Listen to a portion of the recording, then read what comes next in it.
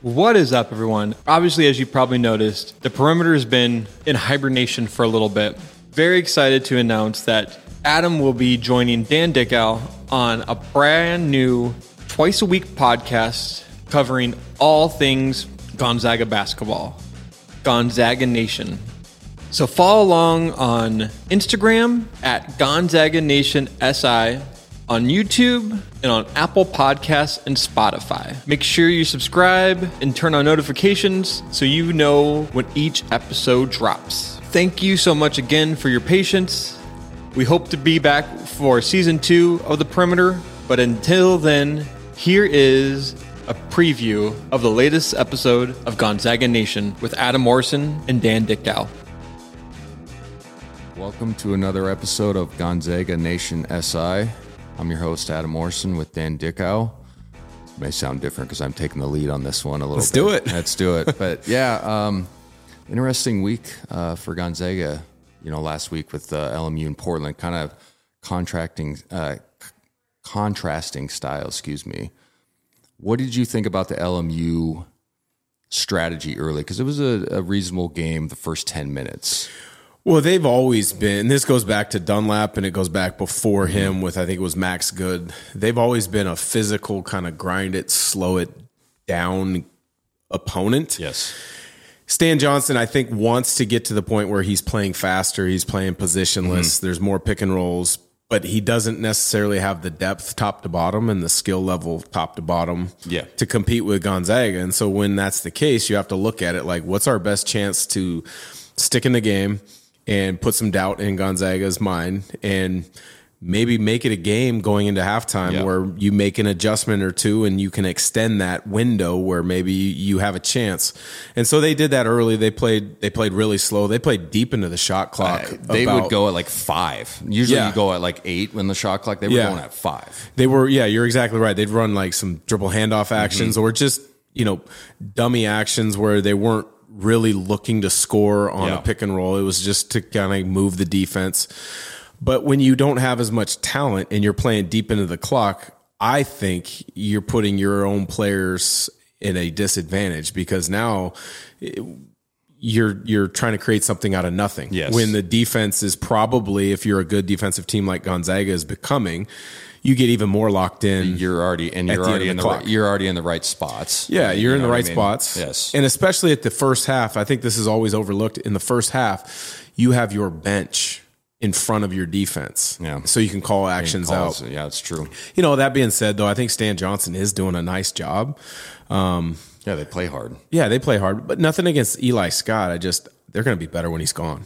Like he puts up numbers, but to me, they're not impactful numbers to like win a basketball game. Yeah. They're like, hey, I had 22 and 9 and we lost. I did what I needed. Or, plus minus or something like that. Yeah, exactly. Yeah, he's been there forever. He's been a tough matchup for a lot of teams because he's an undersized 4 that can step out. Yeah. Doesn't shoot it great from 3, but he's got a great drive game, and then he's crafty around the rim. But once he gets downhill, he doesn't like to pass, or just not capable of it, or I don't know how to put it without throwing him under the bus, but it's just not his strength. Yeah. So a lot of teams will just say, okay, load up on his side, and then if he gets in a bind or if he's trying to get his numbers, he's going to put up tough contested 2s, and then if you can clear the rebound, you can get out and run against them. So I was interested too on the strategy. I understand it personnel wise, but when you go so late in the shot clock, I think it's hard. I think you put your guys at a bind that are not bad players, they're Division I players, and they have a winning record. But it makes it tougher, like a Quintana, to try to break somebody down, especially against an Andrew Nemhard or Rasheer Bolton, or even on our switch packages with like an oversized big compared to him. Like Anton can move his feet for 2-3 dribbles. So I always wondered, how you come to that decision as a coach, because I know that Stan Johnson wants to play fast, like you said, but then it's like, do I really want to get in a track meet? And then look what happened to Pepperdine when they tried to do that. Yeah. Right? But here's a question I guess I would have for you is like when you were playing and a coach completely changed the style, like you start looking over your shoulder, say you take a 3 that normally would be a good 3 with 15 on the clock. Yeah. You start looking over your shoulder. Yeah. That's hard to do. Well, and then I think sometimes you're telling your team that I don't think you guys can play with these guys. Yeah. But also, like, as a player, you have to have an ego. You know, your ego's got to be checked a little bit to allow your coach to make adjustments. But if you're trying to play fast and all of a sudden, like, hey, we're going to literally walk it up the floor, it makes it really difficult because every possession matters so much more. And I think what was good that LMU did in that first 10 minutes of the first half was Gonzaga never got to the free throw line, so they could never 30 press. So then once our 1-2-2 press, so we couldn't get up and try to extend the game or quicken the game up a little bit. So, you know, I was just interested what your thoughts, because you were at the game and covering the game as well, as when you see that. And I totally understand it. I just don't understand, you know, playing devil's advocate. Like, San Francisco went to a 1-2-2 zone in the half court, and it worked for a while, right? Yeah. Why didn't anybody else try it? What is your thoughts on that? I mean, I think the hard part is, though, is you kind of touched on it a little bit. You don't want to be too gimmicky to your players to make them think that, hey, everything we've done conceptually and kind of culturally to be good this year, we got to throw it all out the window to compete against this one team. So that's tough. But I do know it. I agree with you, and to a certain extent, like, what about a triangle and 2 at some point? Or I boxing don't one, know. even like you box in one, maybe Timmy. Yeah. Even though he can post up, but then you sandwich on both sides. And then you kind of, you know, take your pick on the 3-point shooters. And we're going to get into the Portland game and where they made a lot of threes, but also, like, I like trying something different. And then sometimes you can get in guys' heads when they get, we've talked about this a little bit, and I know it sounds funny, but you get like wide open looks, like, they're hard on the first side. And when you're like, oh God, I cannot shoot this, but this might be the best look. And you start missing 3 or 4 of that. And then Fewy gets on your tail, and then it's helping you. So I'm always like, hey man, stop going under on the ball screens every single time after a guy makes it.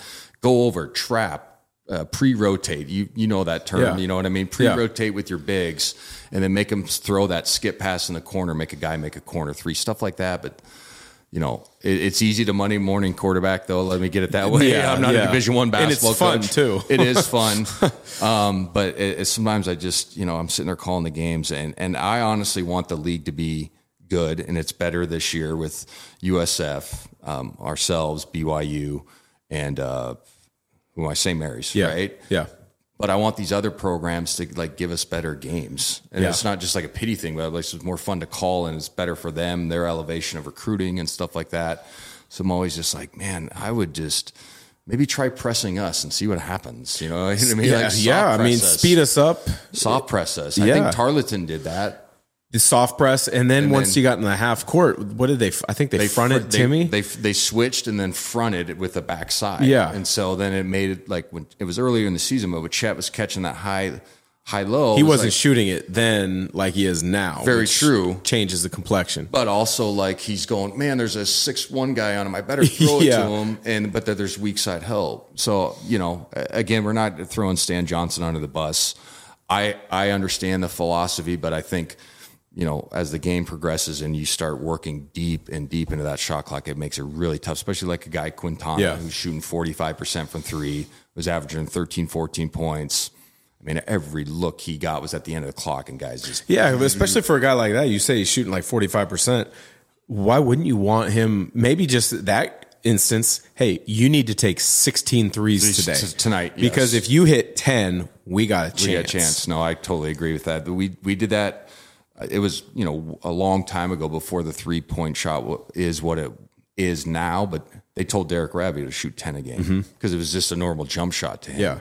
You know, back then, like, oh my God, but like a player like that, like, yeah, man, like 15 of them, like, don't make them bad, but like 12 of them need to be good and maybe 3 bad ones. But if you get rolling, you know, it's going to space the floor and things like that. But on to the next game that we covered was the Portland game, and with a little local flair with Shantae Liggins from Flair, Eastern. yes. Yeah, it was a little bit flair. Game got a little bit chippy, and, you know, as I was watching the game, I kind of got a little bit upset, not just being a broadcaster and being a homer, but I thought it got to the edge a little bit, and then it almost crossed that line of being guys are going to get hurt, or doing the tough guy stuff a little bit too far, with the score out of balance. And I know the counter argument to that is like, you always play hard every day. Okay, but there's kind of an unwritten code on certain things. What was your thoughts on it? Well, you're not the only person that said that. Yes. I wasn't at the game. I was calling a different game, but I watched the game when I got home yesterday. And it was a very physical game. Yeah. There were a number of plays that were kind of crossing the line. The one that jumps out quickly to me was Strother gets ahead on kind of like a breakaway and gets pushed in the back. It could have been bad. Luckily, he didn't get hurt, but it's kind of that fine line, as you mentioned. Yeah. Like unwritten code, you don't push a guy in the back. No. And a lot of that happens in college basketball because unfortunately the difference between pros and NBA, one of the things in the college game is always, we play hard. Yeah. Well, shouldn't you play hard anyways? That shouldn't be like an added mantra to what your program's all about. Yeah. And so a lot of times younger players at the college level get all juiced up to play that way, especially against a big opponent like Gonzaga.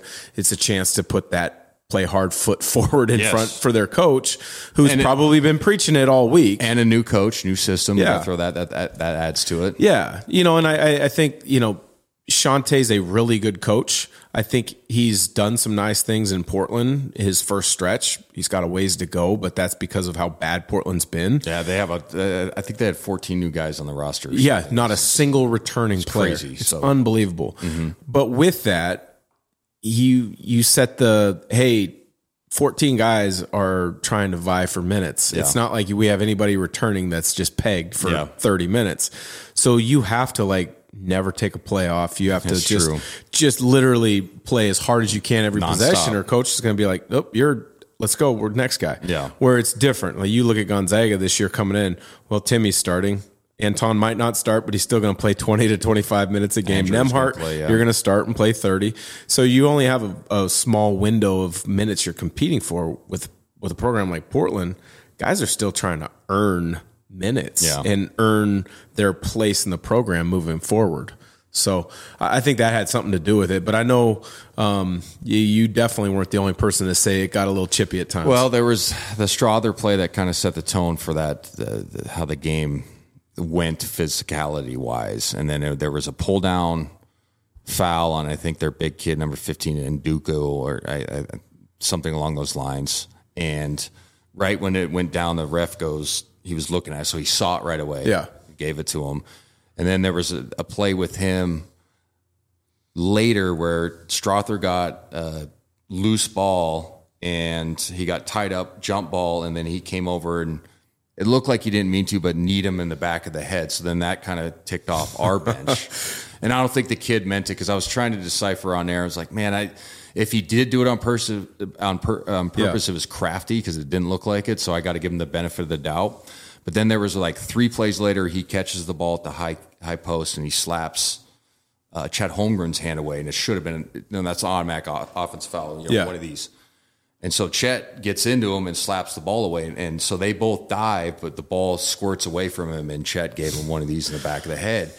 And it kind of set the tone for the rest of the game. And I was kind of like, look, I never want to, and especially on air, and we learned this from that together. Who was that cat that did that Miami football? You don't come to our house and we'll kick you in the mouth. Like, you never say that. Yeah. Because it's not right. They're amateurs, and but it was kind of like, yeah, Chet, he kind of got that guy back. It wasn't that malicious, but when you can kind of dive and you shoulder a guy on purpose, and you're like, oh, my bad, man, sorry about that, but you meant to do it, or land on his wrist or something like that. I didn't know that drill. Yeah, exactly. That's what I'm saying. To survive, especially a guy like Chet, that's always guys are trying to test him and stuff just because of his body type.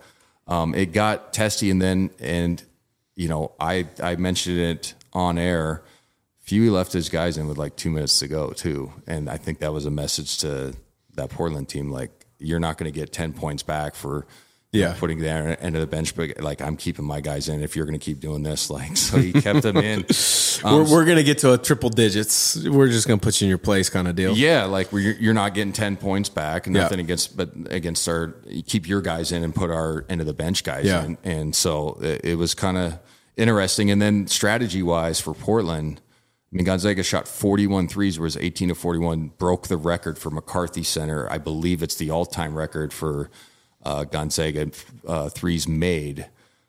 I was perplexed by their strategy as well. You watch the game, like they were going underneath ball screens again to start the game. I just don't understand that strategy as from an opposing coach.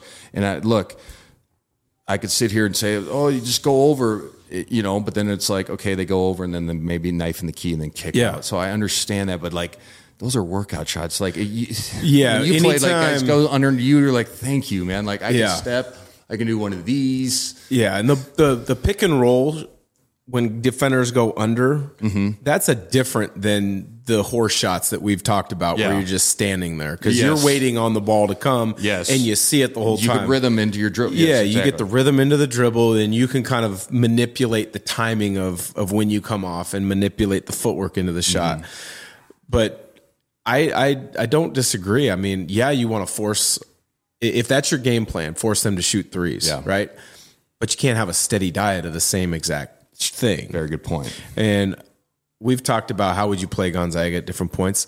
And I'm not saying I would do this against Gonzaga, but if I were a college coach, I would do this more times than not. On a side pick and roll, I would force just everything down. Ice it. Ice it. Yeah. Some people call it ice. Some people call it down it. Yep. Some people call it blue. It's where you take away the screen. You don't let the ball handler come off the pick and roll. Texas Tech kind of does it as well as anybody else I've seen. They just force that deep corner. That's the only place you're going. And then at the top of the key, I would force everything regardless. Right-handed or left-handed, everything's going left. Just strong side? Yep. Yeah. Okay. And really, because when you don't allow a ball handler to come off a screen and manipulate it by timing, by flipping it, by pausing at the point of the screen, you're giving them, you're taking away so many options, and you're taking away the creativity, the skill set of your guard, of an Andrew Nembhard, because what we've seen is he's one of the best, if not the best, pick and roll player in college basketball this year. Like he's half the time he's not even looking to score coming off a pick and roll. Now I think he needs to look to score more to come off of the pick and roll, but he's like literally just timing it like, oh, I'm going to stretch this big 3 more feet and then I pocket pass to Timmy, or I throw it over the top, or that swivel pass that Gonzaga guards have become so good at to take advantage of a possible trap that's coming their way. Yeah, I mean, underneath steady diet, you're going to get beat. I agree. I mean, because I was saying on the radio, like normally when you see 41 3 attempts, obviously we made 18. We're like, man, that bad shot selection, or, that's the first thing that pops to your mind. I'm like, man, there was probably only 3 bad ones. So like 38 of them were just how the game presented itself. And they were all good shots in rhythm. Obviously they knocked them down. And I mean, look, again, we understand, some of the personnel gaps that other teams have against us. So you're trying different things, but I sit there and I go, I'd rather have Andrew Nembhard or Rasheer Bolton shoot 15-footer contesteds by going over the top and center fielding and hoping your guard can get through. Or like you said, icing is downing the side ball screen is different. I think you got to have rim protection on the backside for it to work. We used to do it in LA, and I know that's a different world, but we had Pau Gasol, and Andrew Bynum, one of the best, and Andrew Bynum. Yeah. Okay, so like I get it, but like if you're solid and you can, practice it, like you mentioned Texas Tech, like it's so hard because it baits you into taking 15-footers on the baseline side that look like good shots, but a lot of times guys don't work on them, blah, blah, blah. And you have to have guys that can make that skip pass, break it down, and then fire it to the corner. And then you got to be able to make that shot or drive against momentum. But again, it was just such a weird game, how it was so chippy, and then you look down and you're like, oh my God, we broke the 3-point record. We had 10, I think, in the first half. Like the tacos chant was going 2 minutes to go in the first half. So I just wanted to get your thoughts on it because I know Shante a little bit. He's a good coach. He got Eastern to the NCAA tournament and rightfully, so not a knock on them, but they they almost killed their whole sports program. So he got the heck out of Dodge. Yeah. Get it. So like some people around town were, why would you do that? And you have the Groves brothers going back who ended up going to Oklahoma. I'm like, dude, they just almost voted to kill sports. Like all sports, all of them. So like self-preservation is okay. You know what I mean? Like, so I can't really hate the guy for that, but it was an interesting weekend. We got a tougher weekend coming up. with USD, who's playing good. I think 6-3 right now in league, and then BYU is always good. They've had some tough, weird losses though. Yeah. What about? I mean, they're going to the Big 12, right? And they're making this huge deal about it. Kind of like when they came to the WCC, they made a big deal like, well, we're going to challenge Gonzaga for titles every year. Yeah. I don't think they've won an outright one since they've been there. They haven't. No. No. They're a good team, but let's keep this true. Gonzaga's continued to dominate this league and extend the gap between everybody. But those two losses were not good. No. Santa Clara is better than their record indicates because Vrankic lost, but then Pacific, that's not a good loss. No, and especially I think Pacific was up 15 at one point or something, like 13 or 15. So like the game was it was in hand for Pacific the whole time. Even though they pulled it out and it got tight, but it was like, you guys aren't playing very good, and you're supposed to be moving to one of the best basketball conferences in the country. Now we're not sitting here and just browbeating BYU. No, not at all. But like also it's like, hey man, that's a big jump. Obviously it's a little bit of a loss for the West Coast Conference in my opinion, because their brand is good. They're always a NCAA tournament team. I think Mark Pope is a good coach. But again, you get into a conference where your bottom five are better than our bottom five. Yeah. Right. That's not enough. And you're typically your top five are possible second weekend teams. Yeah. Right. In the NCAA tournament. Yes. And this year in the Big 12, Texas Tech, Baylor, Iowa State was ranked top 8 at Kansas some point. Good. Yeah. How do you forget Kansas? Yeah. But that's what I'm saying. Kansas is good. It's like you could forget about good teams. So it's going to be an interesting deal for them. I mean, I understand the football aspect of it because we're not a football podcast, but they've been good for the last 5-6 years. So then getting into a conference, not being independent, that's a lot of dollars. Yeah. And it's a big market. And that's for that conference to be like, look at this Salt Lake City region that we can get eyeballs for sure watching our games. Yeah. Awesome. But basketball wise, God bless them. I hope they do well, but it's going to be a tough road in my opinion. Just because of how well the Big 12 is. Yeah, but I will agree. Mark Pope is a great coach. I mean, absolutely. He did tremendous things at Utah Valley before he came to BYU. They have had some injuries this year, to be fair, but the kid, the big kid, Harward, kid, and then the other one, Baxter, I think is what it was. And they would have been 20 to 30 minute guys. Yeah, so that's fair. Well, that wraps up. How did I do as the lead? It was good. Was when I lead dance, and lead, it's a little bit better. No, it was good. I mean, it's a nice thing to have where. Well, we got to pick your brain. That's the point. It's like you're an NBA player. Your jersey's going to get retired at Gonzaga. So let's just pick your brain instead of mine, right? Let's do it. Yeah, I'm you're going to lead the second show release of this week. Yeah, absolutely. And then from here on out, really, we'll have back and forth shows throughout. A question. Who would be your favorite guest that we could bring on where the both of us could sit down and just really ask a ton of questions? Gonzaga related? Well, that's a good question. Joe Burrow right now, if I was being honest. Wow. Yeah. But no, I mean, Gonzaga related, there's a lot of guys. I'd like to have John on just because John's an awesome character. Yeah. And his brain is beyond our capacity basketball wise. I mean, you've sat with him before and you're just like, wait a second, you saw that? You know what I mean? You're like, that isn't okay. You're a savant. I'm just an idiot. You know what I mean? Well, there's levels. We've talked about there's levels to knowing the game. Yeah. I think, we're here. NBA All-Stars are here. And John Stockton levels here. You're right. He sees things that we would never even think of. No, you've probably gone to his workouts too. And it's him talking about pocket passes off pick and rolls and the spin and all this stuff. I was like, what? I never even thought of that. And it was so true. A guy's cutting this way, defender's barely in front of him. You got to put backspin so it drops back to him so he can catch it on this side of the rim. You're like, I just threw it to the guy and just hope you catch it, man. And figure it out after you catch it. But let's. The one I want to have? Who? I think this would be a great one. You and I have talked with him at length many times. Phil McCarthy. Oh, Phil would be great, actually. He has more basketball stories. Oh, yeah. Not just Gonzaga related, but Larry Bird versus Magic Johnson in the NCAA tournament in Salt Lake City was 79 or whatever. Yeah. We got to have him on at some Phil point. would be great. Phil's a fun character to hang out with too. We usually do once a year in Salt Lake. He invites us. He's got an office downtown, and there's a lot of cocktails going around Yes. and a lot of whiskey, and it's a good time because he has stories that that go from way back, and then he's obviously knowledgeable and knows the game. McCarthy Athletic Center, Yes. for trying to make the connection for people listening. So huge Gonzaga fan, but just a basketball fan in general, and just a good person too as well. So it's always fun to sit down with him and walk out of there at 4 a.m. like, oh man, this flight home is gonna be My bad. flight's in Good 3 hours. It's like, all right, hope they don't smell me when I get on the plane. All right, that was our latest episode, Gonzaga Nation SI. Check us out on all the platforms, Apple, Spotify.